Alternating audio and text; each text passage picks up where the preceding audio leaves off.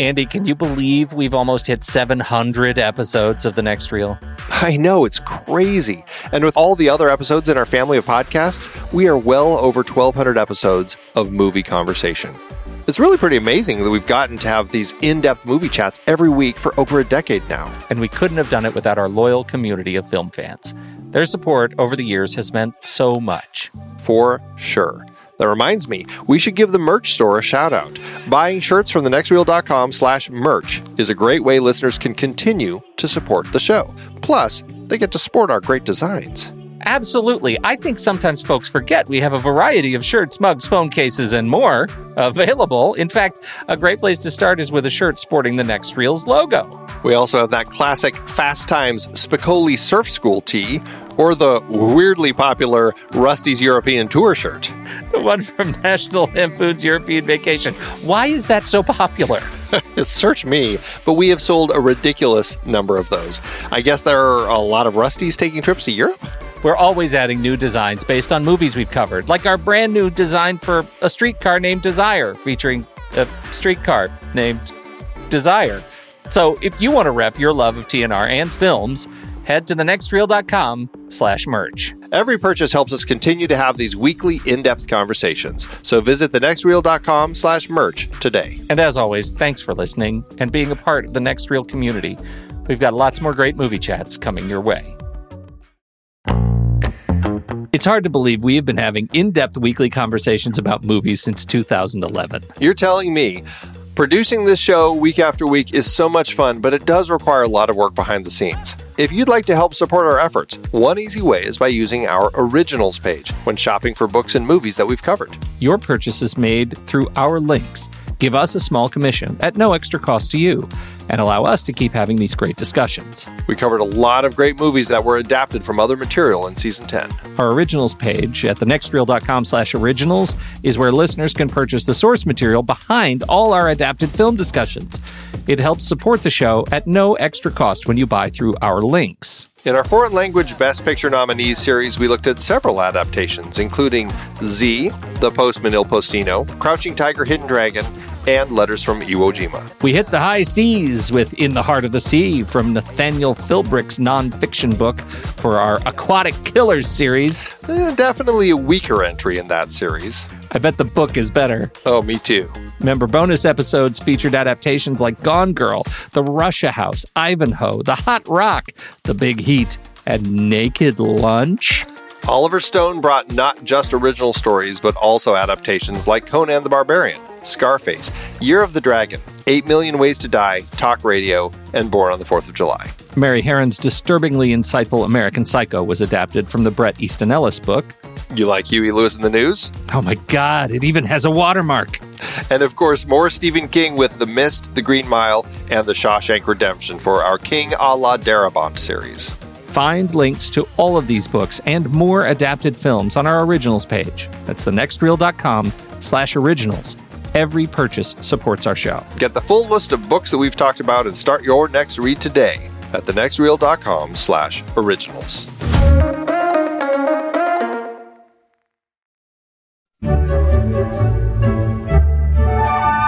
'Twas the night before Christmas, and all through the house, a creature was stirring, and it wasn't a mouse. What the hell are you doing in my house? I'm Santa Claus. Where the milk and cookies? I'm Pete Wright. And I'm Andy Nelson. Welcome to the Next Reel on True Story FM. When the movie ends, our conversation begins. Friday After Next is over. We was on our lunch break. Craig and Day-Day are getting something they never expected. Jobs. Daddy, how I look? Like a damn snitch? Yeah, boy. If there's any problems, you just blow. Toot toot. And this is your booth. Keep it real, huh? We top flight security of the world, Craig. We ain't no damn top flight security of the world. Damn! We Craig and Day-Day. I hope don't know. Andy, Friday After Next. So when we ended last week, you and I did not have a great experience with Next Friday. Is that fair? No, that's fair to say. Not great. And I had told you in the lead up to that conversation, or at the end of that conversation, that what I had heard was that Friday After Next was better then next Friday. So, Andy, I stand here before you, just a guy watching a comedy about dope and theft. And Christmas. And Christmas. What did you think about Friday After Next? I agree. I do think it was better than Next Friday. I do too. I had a rollicking good time. Was it as good as Friday? I don't think it was as good as Friday. Was it really fun? Did I laugh out loud watching the film alone? A true testament of a great comedy? I did. I laughed out loud alone. I think you may have found it funnier than I did, but I still do say it was better than the previous entry in this franchise. All right. Well, let's start there then. What do you think, if you were to characterize the what made this movie funny to you compared to the last movie, where would you start with that conversation? Well, I feel like we talked about with Next Friday, the real problem with that script is they had an incredible opportunity to take what they did with the first film and now move it to the suburbs and give us kind of the craziness going on in that neighborhood. And what they did with the neighbors, I can't remember the brothers' names, but they just kind of gave us these kind of criminal antagonists, and it kind of just took a lot of steam out of other opportunities that they had with what they could have done with Pinky, what they could have done with some of these other neighbors to really kind of give us a story of the suburbs, which would have been great. They succeed in what they failed with there by giving us a sense of the people who all kind of have these, well, some of the people, not all of them, who have shops in this strip mall. And to that end, I really enjoyed what they did. They also give us a little bit of the neighborhood where Craig and Day Day now have an apartment. And so we get, I felt like I had a lot better sense of the people in the story, and I enjoyed that. And that's what I think the franchise is strongest with, is when they give you kind of these real people in the neighborhood in just like these crazy situations. I mean, obviously they're really amped up comedy, but at least they felt real in the first film. I bought into those characters. In this film, I felt like it was a little more going down that road, even though the story, they take the story on some pretty crazy turns that I think gets to be a little on the silly side. And some of that stuff did not work for me.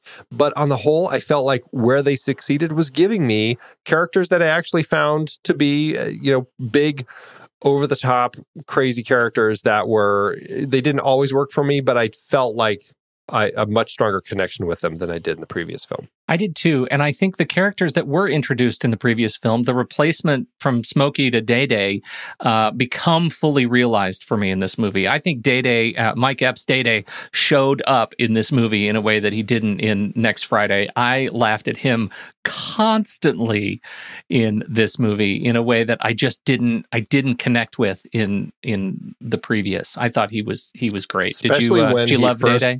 When he first gets his uniform and is on the job, and is just like stopping everybody. I mean, that was like, okay, I'm totally digging on Day Day and the way that he's reading his job, and now his attitude or his relationship with Craig, who is just like, what are you doing? You are crazy. Like, that was a lot of fun when he goes on to and yells at the four old carolers, the four old ladies caroling out in front of the liquor store, and yells at the kids and everything. Like, that was a lot of fun. I thought that was a side of Day Day that they kicked it up, because he was kind of this cowardly character, and I think that's there. But I think that the way that Mike Epps played him, when he's a coward, but now he's given some sense of authority by having just a strip mall security shirt, all of a sudden it like does something to his brain that I thought was pretty funny. It makes him world-class top flight security professional. He's amazing. I love it because he's kind of in this movie. These two together, Ice Cube and Mike Epps. Day Day is essentially Craig, like missing a frontal lobe, right? There's something going on where he just does whatever he wants, whatever he thinks, and I think it's really funny, and I think together they're really great, and I feel like Craig too. Ice Cube played him in a much more sort of involved capacity. That was a major, a critique we had of the last film that what was his purpose? It wasn't even his movie, the last movie. Yeah, right. This was absolutely, Craig and Day Day and their movie together, and I felt like we were in it on the ride with them. Well, Craig they had a job. Yeah, they both had a job. They had, right out of the gate, they had something that they had to do together because this Santa thief breaks in and steals a bunch of stuff, including the thing that their rent money was hiding in. And that puts them that gives them their motivation for the rest of the film. Now they have to try to, do this job successfully, figure out a plan to get some money so that they can pay their rent before the end of the day so they don't get evicted. That was the momentum that we needed in the story, which we didn't have in the last one because it wasn't his house. He was just trying to help them get money so they didn't get evicted. So it just didn't carry the same weight. Our nemesis too is another thing that they fixed in this movie in so many ways. It wasn't as convoluted. It wasn't as crazy. There were competing stories of competing stories of the characters who were kind of out to get them and steal from the store and sort of do them harm in the neighborhood, but they all made sense in the context of their experience in this strip mall. I have issues with the antagonist. I mean, the main antagonist, I guess we would have to say, is Miss Pearly. She's not even, what is she? She's just the manager of the property. The complex manager. Yeah. So she's the one who is going to kick them out. And she's a pretty disgusting older woman that makes me laugh quite a bit. But she really, she's the antagonist. And to that end, I think that she works as the one who they owe money to. Yeah, she's funny. Yeah. The bit she has with Craig's dad, I thought was actually really funny. And when his mom came in and it kicks to this little, high speed of them kind of scurrying around this little cat fight, that made me laugh. Like there was some good comedy there. Mm-hmm. But we do get a little complicated with the number of antagonists. And to that end, it got a little, it wore on me a bit because we have the thief Santa. Mm-hmm. And by the end of the film, when we finally find out who he is and all this, it's just like, it's a nobody and they stop him. And that was really flat and lame. Can I ask you a question though? At any point, did you think that Santa was going to end up Terry Crews? Never.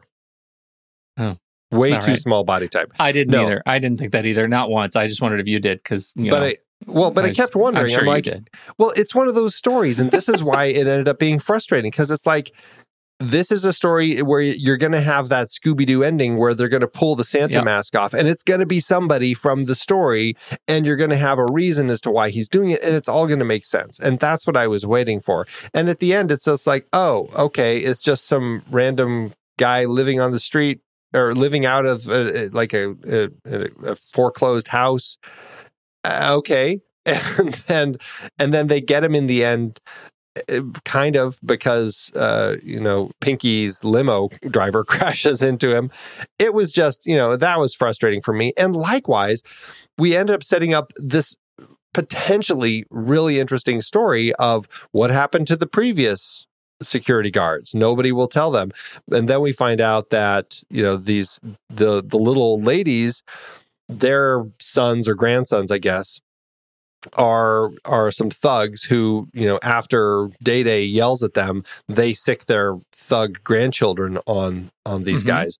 And, but we never get any good resolution there either. And so that was a really frustrating introduction of some potentially interesting antagonists who obviously did something to the previous security guards that we never really find out about. And I'm like, okay, but what's going to happen with that? There's got to be something. And the only thing that happens is at the end, when they're chasing the Santa thief, they end up, for some strange reason, coincidentally running through their house. And, these guys are the ones who throw the Santa out the window. And I don't know. It just, all of a sudden, it just hit this point where I'm like, why are these guys in the story? it was that all got me pretty frustrated. Okay. Well, I can hear that. I guess I understand that. For me, it felt like it was confusion within the bounds of the universe that they had set up, and that these guys had a direct role in it. Like, I can totally see, given what the rules that they have built for us, why we're going to have a callback to the grandmothers from the very beginning of the movie, and it's going to be a chase will ensue. I bought that. Like, I felt like that was a thing that felt in its way, in its Friday way, earned to me. The part that I did have trouble with, and there are elements in this movie, more than a few, that I struggle with in this movie because of how dated it is now, right? It is incredibly dated, this movie, more so I think than the other two, in the realm of sexual assault and violence against women and violence against men. And like, there are lines in here that are horrifyingly prescient when Terry Crews is holding Day-Day in a sort of a chokehold, and he says, "I can't breathe." Like, there are that is just a chilling line watching this movie today. Terry Crews in particular, who initiates a sexual assault in this movie. To have him do that, of all people, who has since come forward as a victim in real life and an advocate for victims of sexual assault, it was chilling. I found those kinds of elements chilling and harder to stomach, I think. Well, and that is an interesting thing, because I really agree too. And honestly, I felt it quite a bit with the last film too, where I kept going, yeah, honestly, even the first one, but but I don't know. I felt like, I don't know. You're like, that's not really a #MeToo type of movie, is it? No, not really. There's definitely a tone that these sorts of films have that are a little frustrating. I do think that when you look at somebody like Terry Crews, that's an interesting situation that, I would really be curious about a conversation with Crews just to see, because obviously this was 2002, long before he went public, which I think was 2016, 17. Yeah, like many, many, many years later. And we have a kind of a very different perspective, because, I mean, here was a guy who in 2002 was, relatively new in his acting career, I think, but largely was known more for kind of the football, and he had a persona. And when you have that type of persona, even if something had happened earlier in his life, it's like the sort of thing that you probably bury because of the persona that you are asked to portray at the time. So, yeah. And so the question is, this, unlike, let's compare this experience watching this movie and specifically with regard to, let's just say, the sexual assault stuff. How do you compare watching this movie that is an artifact in history to concerns around watching a Kevin Spacey movie? It's not a question that I think is complete apples to apples comparison, because it's more the type of thing, because you're comparing the story to a person's career, right? And so I think that it's almost something that you compare more with something that, has blackface, like a lot of these Community episodes or something like that people are banning now, or Gone with the Wind or Song of the South, or those sorts of things, where it's like, okay, is there a place for this sort of thing anymore? And can you move past the fact that this was, we'll just say, maybe this was funnier then, and still enjoy it on some level today? It is the ever shifting target of where you're balancing an entertainment form with kind of the realities and everything that you get when you step outside of that. That's the challenge. Yeah. And I think it's an easy question if you're able to say, well, I can separate myself from the fact that this was 2002. I can watch it in context for that. I can acknowledge that there are problems with it and move past that and say, you know what, it is what it is. I'm not, I'm looking at it for what it is. I'm not going to go past that, but I am going to think about what it's doing and where its faults are. I think the problem with any entertainment, and I think this is why a lot of specifically animated sort of things get pulled, because I think that especially with kids, but I think there are plenty of adults too, who when they watch stuff, and it's become a thing with the film industry where people go to it specifically for entertainment, specifically to shut their mind off and just have stuff thrown at them, right? Mm-hmm. That's kind of a problem. You don't see a lot of people who are watching Friday After Next running out to watch, go renting some Ingmar Bergman films or watching the next Terrence Malick film. It's, it's not necessarily the same audience. And so I do think that when you have films like this that are really designed to just be sit down, light it up, and just kind of kick back and watch a movie, there can be some harm when it still is out there. And I mean, film does live, and that's it perpetuates that by continuing to kind of have a life after its release date.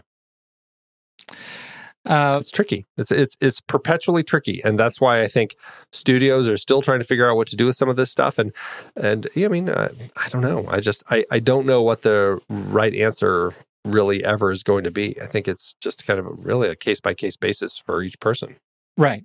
Because I mean, these are guys both as and I would say, Ice Cube as an entertainer, right? Not just as a guy who's making comedy movies here, but also as a guy who has, spread his message, using an entirely different medium. Well, yeah, I would say beyond entertainer, right? I mean, exactly. He's full on somebody who's vocally kind of speaking out and has messages to say. Right.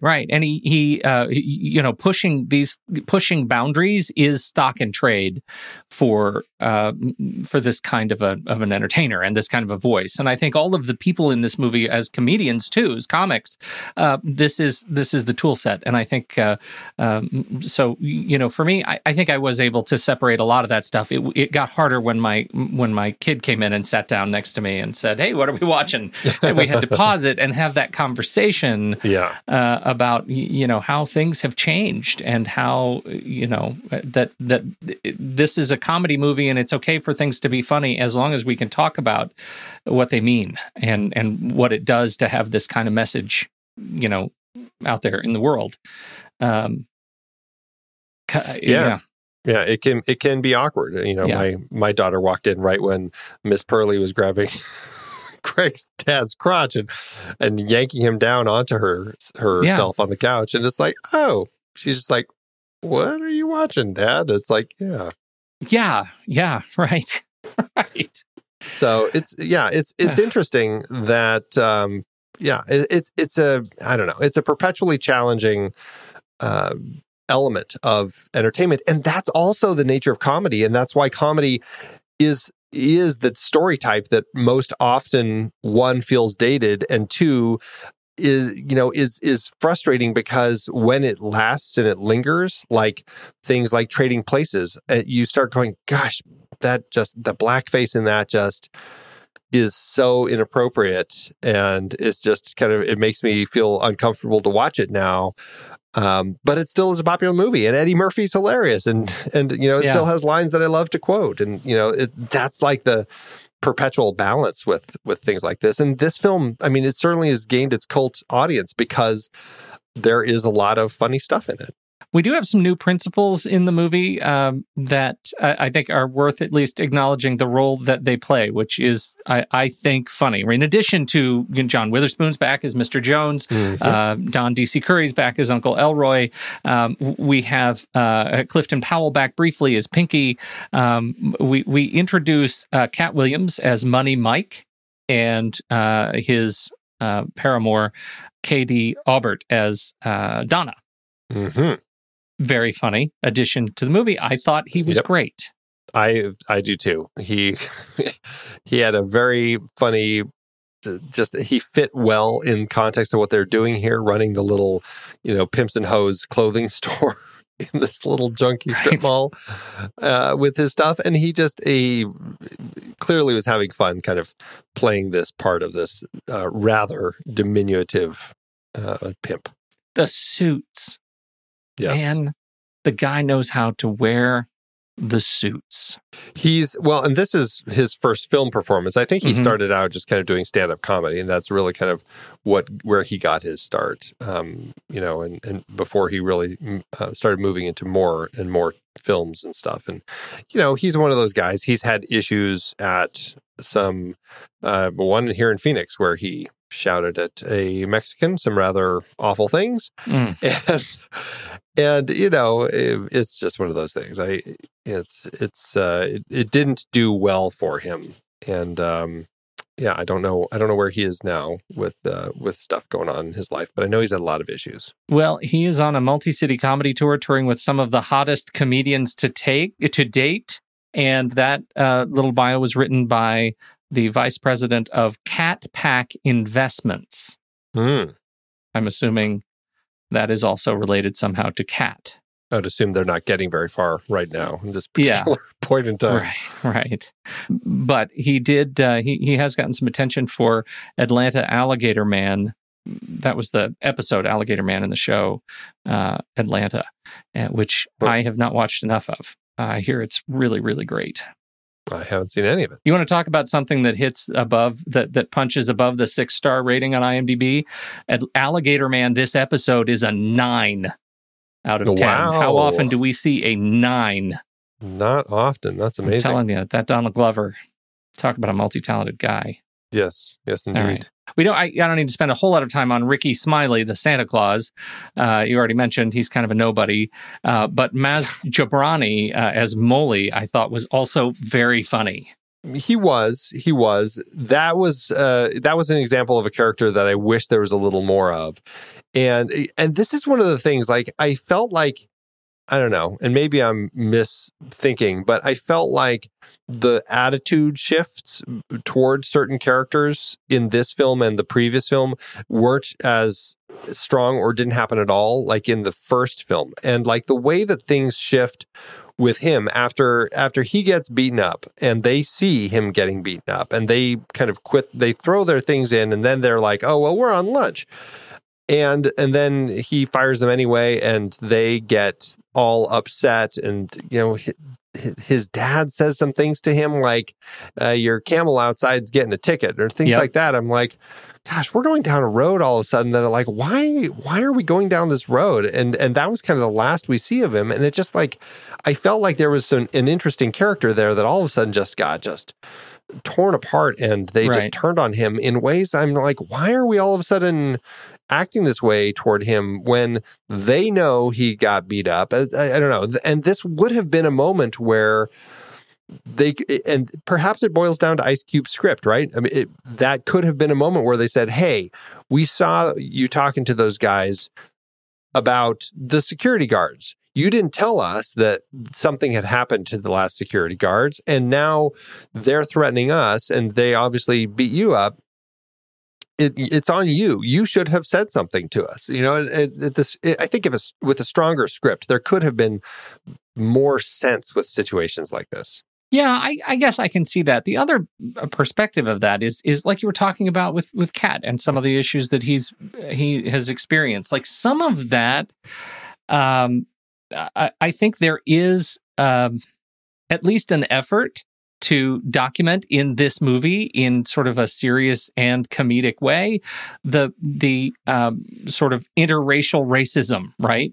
Yeah. That this is something that's real, and we're going to talk about it comedically because it's going to start with, this is the guy who gave us the job, and we're going to be excited about wearing our incredible outfits, and we're going to be doing the job right now because we're amazing. And then when it gets hard, kind of true colors are going to show, and that's a real part of the experience of being in the neighborhood and being in the being in this shopping center and being in this part of the world that I feel like we can't discount. I'm just saying that may have been intentional. Not that your point is not absolutely right on. I think they could have been a little bit more clear about what that connection is. It just all of a sudden ends up feeling very hateful. And I just wish that there was more scripted reason other than them acting like it was now his fault, even though it was like I don't know. It just the way that it was structured was pretty poor. But you're right. And that is something that they addressed, like even in the last film with the Joker brothers. Yep. There, I remembered at that time, with kind of the Hispanic African-American relationships. And you do have some different tensions. So. Right. I also, the other thing, and we talked about Terry Crews a little bit and kind of that whole thing, but I did think it was interesting for a little bit, for a small minute, that they actually paint him as a gay character. But then I'm like, okay, well, it's interesting because here he is, he's watching TV and he's getting excited watching Tupac. And I was like, okay, that's interesting. I wasn't expecting this in one of the Friday films. Okay, there's something interesting that they're doing with a gay character that really kind of came out of left field. So that was pretty interesting. And so that it ended up feeling very disappointing when I loved that he saw Money Mike. I'm like, this could be something interesting. Like, what's going to happen with this? And all they did with it was turn him into like a prison rapist in the bathroom. And I'm like, you guys, there was a real opportunity to do something interesting with these characters here. And they totally ruined it. And, perhaps it's playing to kind of you're always targeting your low-end audience, and maybe that's what Ice Cube was doing when he wrote the script, but it just felt like they really ruined any opportunity to have justified any of that. Well, it was the easy funny, and as a result, I think, is stuck in its own trap of not being able to outlive its own, place. But I do agree with you, and I think that I think I had this additional sort of layer, which was how well do you think the character was allowed to explore the transformation that happened to him in prison, right? And how hard prison is. I think that was another opportunity in the movie through Crews, just because of how talented he is and how I think introspective he is as a performer, that would have been a great opportunity to not just sort of make it an experience about, there were just a whole bunch of men in prison and now he's gay, because that again was easy. Right. And I just think that the character was capable of more. Oh, absolutely. I felt like they were getting close to it too, which was it was just disappointing that they then just bailed on it completely. How well do you think then that they were able to sort of handle the relationship between police and the community? Like, did you have any? Did it give you any sense of awareness as you watch Joel Miller and Reggie Gaskins in their apartment, and the relationship between Ice Cube and as he's they have their little exchange? Don't mouth off at me. I'm the victim. Right. I honestly, it was I found it nice that they included these guys in the film, like actually seeing some cops in here. I was like, okay, this is good. We're actually getting police in here, and that worked for me. The fact that we had them, they weren't necessarily effective all the time, but they were there. And I was like, I felt like in some way, I'm like, maybe there's something that Cube is doing in his script to call out the whole idea that, they're not always great. Sometimes they are just eating donuts, but hey, they are still putting the thieves in the back of their car and taking them away. And, there was a benefit to that. And I thought that was pretty interesting. And I thought it was pretty telling that he also had them confiscating the weed only to be smoking it in their police cruiser in front of their house and do the whole puff, puff, give. That made me laugh to no end. It was funny to see them in 2002, to see Joel McKinnon Miller as Officer A. Hole, and Terry Crews in the show together. They are exceptionally funny characters as well on Brooklyn Nine-Nine. Yeah, right now. Very funny. You wanted to say something else? No, that's actually, I was going to talk about the police officers. So. Oh, you were? Yeah, well, look at that. us. I know. Same page, man. Same page. I do want to. We should call out. We briefly mentioned. You mentioned Donna, Money Mike's girl, and I will say that is something else that does end up feeling like not quite, fitting in with the way that stories are trying to go these days. I felt like Donna was just an easy script write just for Cube to get a cute girl in there that he could ogle. And really, that's all she's there for. It's really kind of depressing that that's it. Right. And then later we have when Pinky shows up, he brings his 3 girls and, they're spanking him on the ass and just all that stuff. And I'm like, geez, I just felt like it was the baser level of script writing that he was doing. And it didn't do anything for Donna, which was a real shame. So it's frustrating that the women are treated so poorly in these last 2 films in particular. Well, and the woman that is treated the best in the movie, I would say, is Mrs. Jones. She's back, and she's in the movie for about 1.5 minutes. Well, she's at least got some, she's got her eye on her husband, which it had some funny moments. Let's talk then one more about the relationship between Uncle Elroy and Mr. Jones. They're funny.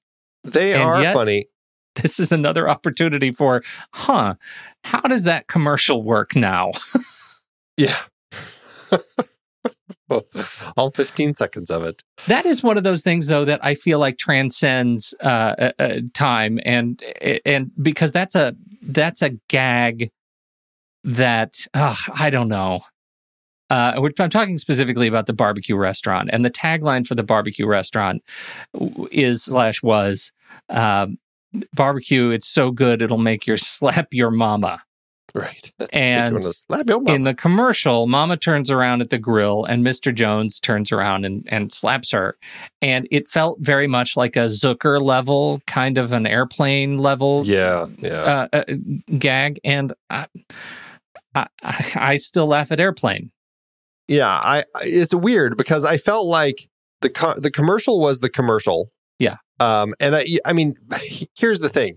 Airplane, 1980. This, 2002. That's so fair. There's also the difference. You're making something that feels like a 1980 level comedy from the Zucker brothers in 2002. And it doesn't end up carrying the same so just to make sure you didn't like it. It was, I think my problem was, I rolled my eyes at the commercial. It was funny. I loved that he actually, instead of saying brothers for BROS period, he says bruz. Yeah. Yeah. Bruz Barbecue. And so it had its moments, but I think the thing that turned me on it and turned me against it was when we meet Grandma in the back cooking the barbecue sauce. She actually has a giant welt on the side of her face from being actually struck in the making of the commercial. And that was like, that seems like all of a sudden it went a lot darker than perhaps it should have. Because now it's like he hit his own mom and she's got she looks like she's been beaten. I'm like, this just all of a sudden got really gross. Well, which I wonder is the message there that, this is a character and a part of the community that doesn't know what they're doing, that doesn't know the damage that they're inflicting on one another. Yeah. Like, maybe. I felt like that's sort of the gift of the heart of this movie and this series when it works, is when you turn around, you realize, Cube knows as he's writing this. He knows that this is not just a vaudeville gag, that there are repercussions to actions, right? Yeah, and I felt like that was I felt like that was noted in that sequence in particular for me. The place where I struggle with it, though, and this is a central sort of failing, I think, of the movie, is that I think Mr. Jones has once again deteriorated in his importance in the movie from the first Friday. And I wonder what is going on that Cube sort of forgot how to write this guy, because I think the first movie, he was amazing. He was funny and goofy, and at the end, he delivered on the heart of the film. The second movie, there was none of that. The third movie, there was still none of that. And I thought, if anything, we get a little redemption. We don't get redemption. We get it that he's the guy who slaps your mama. And so I struggle with it on that level. I thought it was, it did not pay off well. That is a real shame. And I can't help but feel like having DJ Pooh's involvement in the script for the first film was the strength of that film. And honestly, I think that F. Gary Gray directing carried a lot of weight. And here, we're bringing Marcus Raboy in, who is yet another music video director that Cube taps to come in and make the film. And I'm just like, well, okay, great. But I feel like maybe instead of these first-time directors, go back to Gray and bring him on to do it again and kind of get a nice, strong script with DJ Pooh and bring us something that feels, I don't know, just has a stronger feel to it, I don't see in terms of Raboy's work. He did Friday After Next. Is it possible that's the only feature he's done? He did... he did an episode of Platinum, an episode of The Life and Times of Marcus Felony Brown, which was a TV movie, actually. Mm-hmm. Then it looks like he did 3 more movies. Janky Promoters comedy film. Oh, that's right. Yep. Yeah, with Ice Cube and Mike Epps. And then Pete Holmes, Dirty Clean, and Anthony Jeselnik, Fire in the Maternity Ward. I don't know what those are, if they're... Yeah, they seem like comedy specials. Yeah, that's what I'm thinking. He's done a lot of comedy specials, and for everyone from, like you said, from Pete Holmes to Patton Oswalt to Jimmy O Yang, who's amazing. And those are the last 2 are on right now. I think you can get. Jimmy O Yang's on Amazon. Possible it's an Amazon Prime special, and Patton Oswalt I think is Netflix. So, like they're everywhere and. So I think he really found his place, right? But this isn't an F. Gary Gray movie, right? Not even an early F. Gary Gray movie. Nope. Yeah, it's a shame. But I mean, hey, I like. But not that much of a shame. I still laughed. I still thought it was funny, right? It had its moments. Its moments. I had a lot of problems with it still. They introduce characters that don't do anything. I actually liked that Pinky came back here, but I felt like the way that relationship was repaired, here was, I was like, that what? It's like, oh no, everything's good. I'm like, that's not good. Yeah, that was terrible. Like, that's how you're going to do it? I mean, I liked the character more here because, I guess he's just given more, but still, I don't know. I felt like another opportunity that Cube could have done something to give us a little more. And the other thing that I really felt we could have done more of is this, going back to the first film, like we really meet a lot of people in that neighborhood. What's going on in that check cashing place? Like we see those guys who are chasing them at one point go in there, but we never meet people there. It's like there are a lot of different people or the liquor store or wherever, the Chrome, the Hubcap place, wherever. I felt like there were people in this block, in this strip mall that we could have met. And even if we just spent a little bit of time with, it just really kind of give us a sense of the relationships and the neighborhood of this community that we have in this little strip mall here. That's the sort of stuff that I think Friday exemplified with its strengths that we just don't have. You have anything to say about our good Glenn McPherson behind the camera? He did Rambo. Do you see connections between 2008's Rambo and this? That is funny. It's a Christmas movie. And so to that end, I think that they, allowed themselves fun to put up Christmas lights in a lot of places to help kind of provide extra lighting and stuff like that. I don't recall anything special. It was no Pompeii. He also did Pompeii. He also did Trick or Treat, which I actually enjoyed quite a bit. Oh, he's done a lot. Like the guy's got a ton of credits. Final Destination, Resident Evil. He's been in the Resident Evil. He did the last Resident Evil. And so, it's not like he doesn't have an eye. This is just a funny movie given the rest of his credits. I think that's more where I would go. Yeah. He's done a lot of like action horror and gore stuff. Although, who probably knows him is JJ. You think? He's the DP behind Glee, the 3D concert movie, and Jay ran cable cam on that movie. Oh, there you go. Yeah. I will just say, as far as obviously these films, the soundtrack is kind of a part of it. And the opportunity to do some Christmas music, I think, was kind of a fun shift. And so we had some different Christmas covers that were kind of nice to hear here. So it was a nice little shift from the last couple. You know, I had a thought about why I was put in such a good mood, such a good spirit when watching this movie. You know my love of National Lampoon's Christmas Vacation. I do know you love that, yes. Tell me you didn't get a little bit of that rush when the opening credits comes on. You know, I'm glad you brought that up, because that was a note that I had. Was I loved that they did like these animated Christmas credits. It was very fun. It felt very in the spirit. It was. It also weirdly ended up fitting kind of the tone of the film, so to that end, like that was a great element to include here. It's interesting because it is a Christmas film, and we haven't really talked about that in the sense of it being a Christmas film. It's not like I hear people talking about this is Christmas Vacation. They're going to put it on every year, right? Maybe not in my circles. Maybe some people are putting Friday After Next on every year at Christmas time, but. You know, I don't know. I felt like it could have had a little more, you know, I feel like when you're doing a Christmas movie like Christmas Vacation, having something in it about kind of the Christmas spirit or whatever is kind of an important part of that if it is going to be a, quote, Christmas movie. And so that's something that I felt like wasn't in this film that they could have done to really kind of just give it that little extra boost to make it something that I suppose would be an annual classic. That's a really good point, because what we have here, you know, halfway through the movie, I think is the last bit where we have, you know, Uncle Elroy dressed up as the reindeer, and that was craziness. Such a funny bit. It was such a funny bit, and but the rest of the movie, it didn't have to be at Christmas, right? There wasn't much, except for they have a great, you know, out for the Santa outfit, right? The beard for the you know, running around stealing stuff. We have a rogue Santa.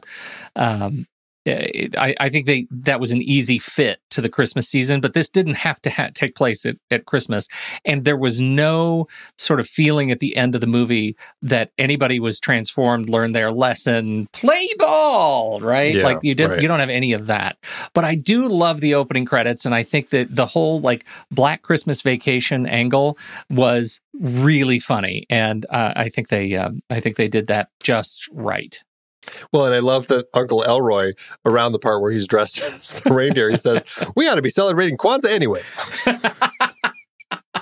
That's right. That exactly just made right. me laugh out loud. Right. So it did have those moments. Yep. And I think my favorite moment, one of my favorite moments of the film actually, is when Mr. Jones is dressed up like Santa, and he's got the kid on his lap, and he's listening. I want the new Xbox, and I want every game, and I want it tonight, and I want it. And I know where you live, Mr. Jones. He's like, "What do you mean, Mr. Jones? I'm Santa Claus." "No, you're not. I know who you are." Like, that was like legitimately funny. "Here's my address."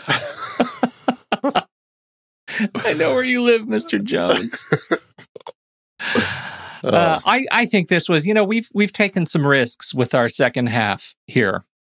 There are a lot of movies that we haven't seen, and a lot of movies that we've seen number one, but not anything else. And and so that makes this season a risk for us. I am still glad that we watched these movies, even though the second one did not live up to the first. The third one doesn't live up to the first, but just not as much. I feel like they were.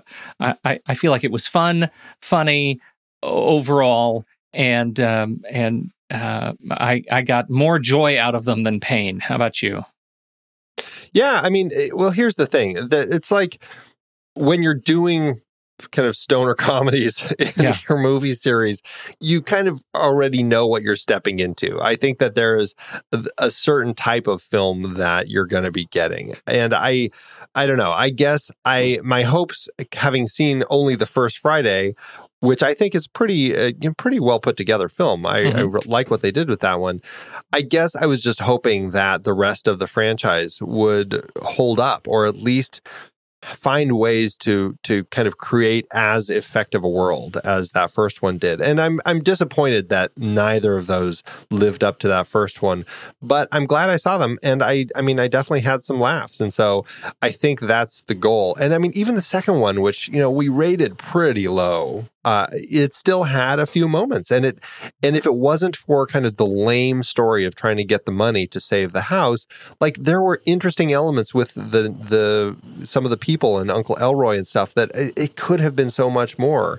And so, I don't know. I'm glad that I watched them because there are moments that I laughed at, and that's what they're for. They're not classics in my mind, but at least I know that they're out there, and if I see them on TV, I know I can get a couple chuckles out of them. So now we're at the end of number 3. We got to talk about sequels and remakes, Andy, not just because there is rumor in the wind and controversy surrounding a sequel.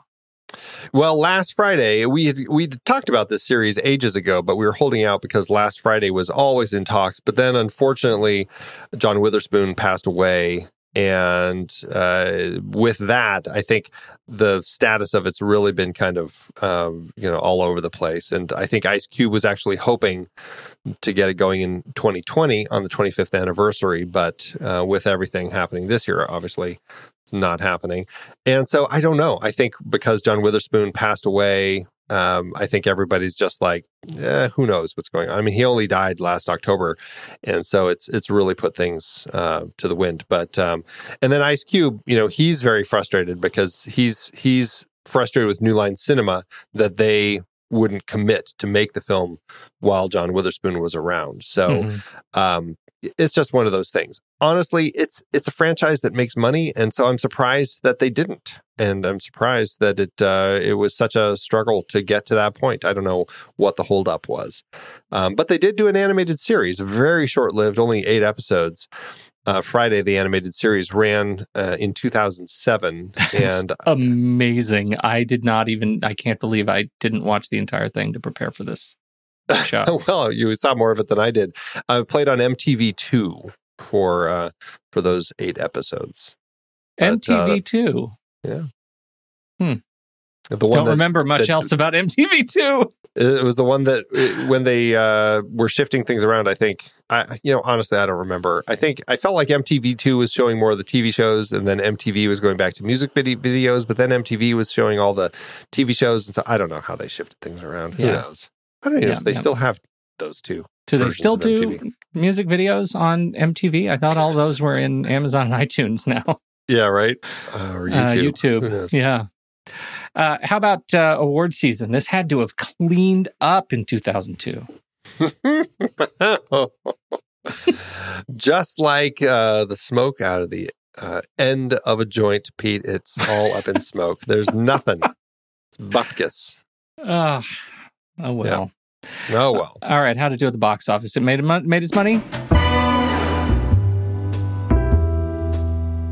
Yeah, Marcus Raboy's third film cost $10 million to make, a notch down from the past one, but still $14.2 million in today's dollars. Being a holiday-themed film, the movie opened November 22nd, 2002, the week before Thanksgiving here in the States, and in the prime window for holiday films. It opened opposite Bond's Die Another Day, The Emperor's Club, 8 Crazy Nights, another holiday film, Treasure Planet, and Solaris. This opened third and only stayed in the top 10 for 3 weeks. It did go on to earn $33.2 million domestically and $273,000 internationally, not much, for a total adjusted gross of $47.6 million. That gives it an adjusted profit per finished minute of $393,000, the worst in the franchise, but still a financial success. That's amazing. That's like big money for a little movie like that. Yeah, and again, I don't know why New Line was being so wishy-washy about getting the next one going, because it seems like a franchise that, even if the script isn't that great, it probably still would have made its money back. All right, Andy, let's see how it works out on the mat. Let's do it. Head over to flickchart.com/the next reel. You'll see all the movies we've talked about on this show. You swipe over in your show notes, tap the word Flickchart. You'll head straight into the catalog to this very movie, where you can add it to your own list and see how it stacks up against ours. First up, Friday After Next or The Birdcage. Birdcage here. I will say The Birdcage. Friday After Next or The Host. The Host. I will say The Host as well. It's not off to a good start. Not off to a good start. Or The Young Girls of Rochefort. I think I'd watch Friday After Next first. I'll say The Young Girls of Rochefort. All right, here we go. 1, 2, 3. Scissors. Young Girls takes it. Friday After Next or everybody's favorite Diane Keaton film, The Little Drummer Girl. Friday After Next. I will say Friday After Next. Friday After Next are Certain Women. Friday After Next. Certain Women is a slower film, but and Friday After Next has a few moments of levity. I will say Certain Women. All right, let's do it again. All right, here we go. Uh-huh. 1, 2, 3. Paper. Scissors. Cow, Andy, for crying out loud. Certain Women takes it. Friday After Next are Rocky 5. Oh, Rocky 5. Rocky 5? Which one is Rocky 5 again? I'm so bad at these Rocky movies. I never remember which one's which. Is this the one with the son, or is that Rocky Balboa? I keep wanting to say you remember the one with Bubba Hotep, and that's not who it is. It's the one where he trains the big guy, the protege from Mickey's gym. He trains him. He takes him on as a street buddy. fight at the end. It ends in the street fight. That's right. Why can't I remember his name? I don't know. Clearly, I don't remember much about that one. Tommy Morrison. Okay. Tommy Machine Gun Morrison. I don't know. I'm going to say Friday After Next. Really? Even with the street fight? So, I don't know. I don't know. I'll take Money Mike over. All right, let's do it again. Here we go. All right, here we go. 1, 2, 3. Rock. Paper. Rock. Oh, okay. You All win. right, there we go. Rocky 5 takes it. Come on, Friday Tommy. After Next or Outbreak. Oh, jeez. Friday After Next. I'll take Outbreak. Oh, my goodness. Not thrilled. All right. Here we go. 1, 2, 3. Helicopter. Scissors. Oh, right. All right. Outbreak takes it. Friday After Next or Dinner for Schmucks from our recent Francis Weber series. In terms of comedy movies, They both are so problematic. They're problematic movies, yeah. But I will say Dinner for Schmucks has a perfect scene when Steve Carell brings the woman to the luncheon. Like that was the perfect scene. Jay Roach comedy direction. I'll give it to you. I have a feeling that's where you're going. Dinner for Schmucks. I'm going to pick Dinner for Schmucks. All right. Here you go. Look at this. Friday After Next or Next Friday. Friday After Next. I think we can both agree Friday After Next. Well, that puts it one spot above Next Friday on our chart in spot 431 out of 460 films, which, it's about a 6%. I feel like the way you've talked about the movie over the course of the last hour has tilted precipitously down. I think you like the movie less now that we've talked about it. I don't think that's true. No? No, I think I felt pretty much the same from the start. How did it end up on your chart? Pete, I did tell you, I did think this was better than the last film. But you thought the last film sucked. Yeah, right. So it didn't have far to go. The last film I rated, it ended up in a 1% on my personal flick chart. This one landed in spot 4143 out of 4390, which is a 6% on my flick chart. It's really problematic. It has its moments. It does have its moments. And honestly, it deserves probably more than a 6%. But just like when I was ranking it, those crappy moments are the ones that kept popping in my head. So that's where it is on my personal chart. Where did it land for you? Well, it landed at, I'm just seeing, yeah, okay. So Friday landed at 187. Yeah, Friday went high. Yeah. That was, as I recall, that was good. Was a 5-star film for you. It was, and this one ended up 854 out of 1456, which makes it a 2-star or a 41%, which is close to 2.5. Like that's close to right in the middle for me. And that's kind of what it felt like. I got enough laughs. I had enough of myself just sort of questioning, what did Cube mean by this? Am I supposed to find this funny or hurtful? And I found myself thinking through enough of it that I feel like that feels pretty good. I'm gonna stick with a 2.5 star and a heart on this one, and 5-star on the first one. And I think I was right with you on the 1.5. The other, Friday. Yes, 1.5 on the last one. So, yes, pretty good spread. I went 1.5 on next Friday with No Heart, and it's only a half step higher. I ranked this one 2 stars, but I did give it a heart. And I think there's a big difference between a 1.5 with no heart and a 2 with a heart. Yeah.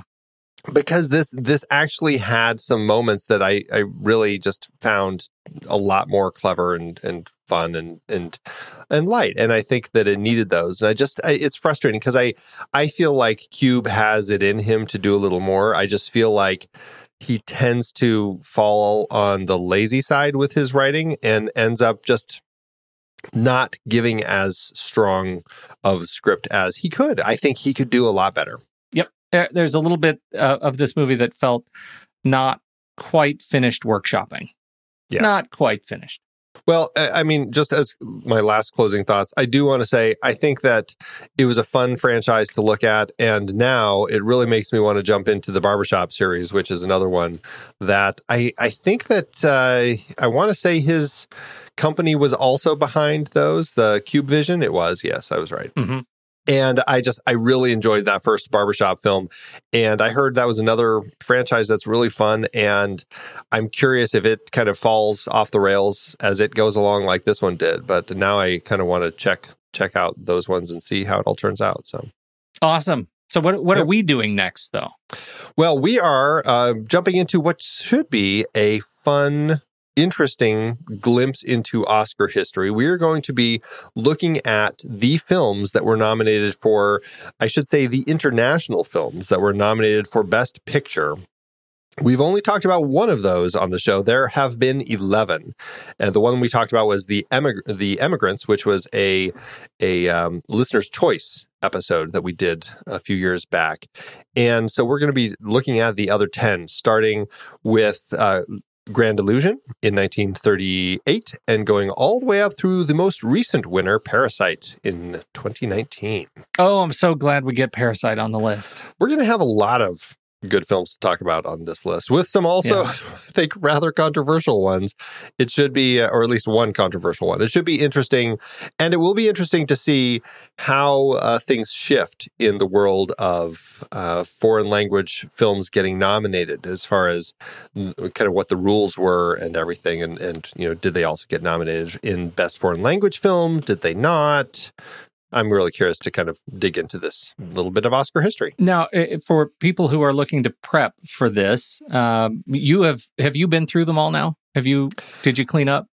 Of the actual films that we're going to be watching? Yeah. I have watched them all now, and do you have any commentary on any that might be hard to access? No. So the films that we are discussing are not too difficult to access. Okay. I don't think that's going to be the issue. I think if people want to do what I'm doing, which is a little crazy, I'm also watching, just to more fully be able to have this conversation with you, I'm watching every film they were nominated against.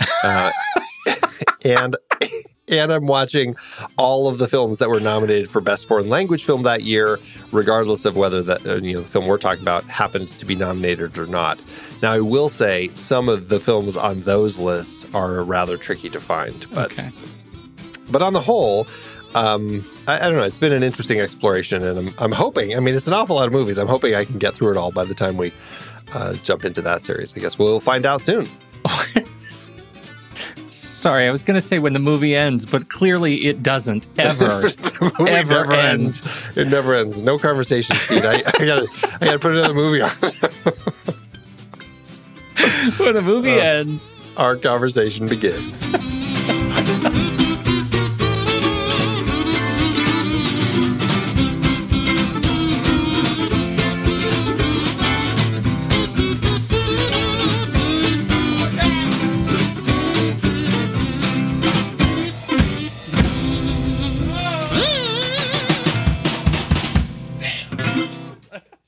Amazon giveth, Andrew. Oh, yes, they do. In the world of opposites, Amazon sure does. Oh, real controversy. Today we take on the age-old question of Friday After Next. Is it or is it not a family movie? Two Right. Amazon reviewers weigh in. Let's start at the top. All right, 5 stars from DJH, who says, last of the trilogy went out with a bang. Family favorite. We watch it every Christmas break as a family. It's so funny. Cat Williams and Terry Crews made this movie. Okay, we have one weighing in for family movie. Sure is. Family movie. And to answering our Christmas. question, they watch it every year. Let's see what Amazon commenter Here Kitty Kitty has to say. Oh, 1 star, not a family movie. This is definitely not a family movie. I don't understand all the praise for it. It's very vulgar and trashy.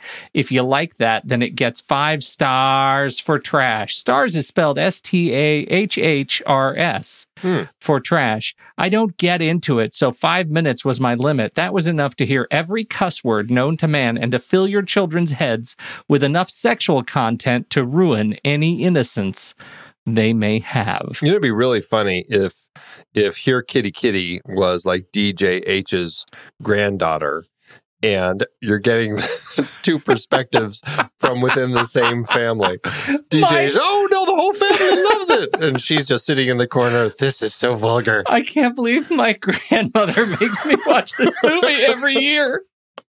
I don't understand what Pimps and Hoes is all about. Thanks, Amazon. I've been podcasting since 2006. In that time, I've tried countless hosting platforms. But in August 2022, we switched to Transistor to power all of our shows here at True Story FM, and it's been a game changer. I love the Transistor allows unlimited podcasts and storage without extra charges. We can publish so much content, and we do. If you want to start up a podcast, do yourself a favor and host your show on Transistor. With their one-click publishing, you can get your new show onto all the major podcast directories effortlessly. And their website builder lets you quickly build custom sites for each show. The detailed analytics are invaluable too. You can access all kinds of listener data anytime. Oh, and the versatile players allow you to embed episodes anywhere to reach new listeners. Plus, the team behind Transistor is super responsive and keeps making the platform even better. After using countless hosting services over 15 plus years, Transistor has been, hands down, the best podcast partner for us. If you want a hosting platform to take all the worry out of getting your podcast out into the world, go to thenextreel.com/transistor and check it out. Support our show and support your own show by going to thenextreel.com/transistor. Start growing your podcast today.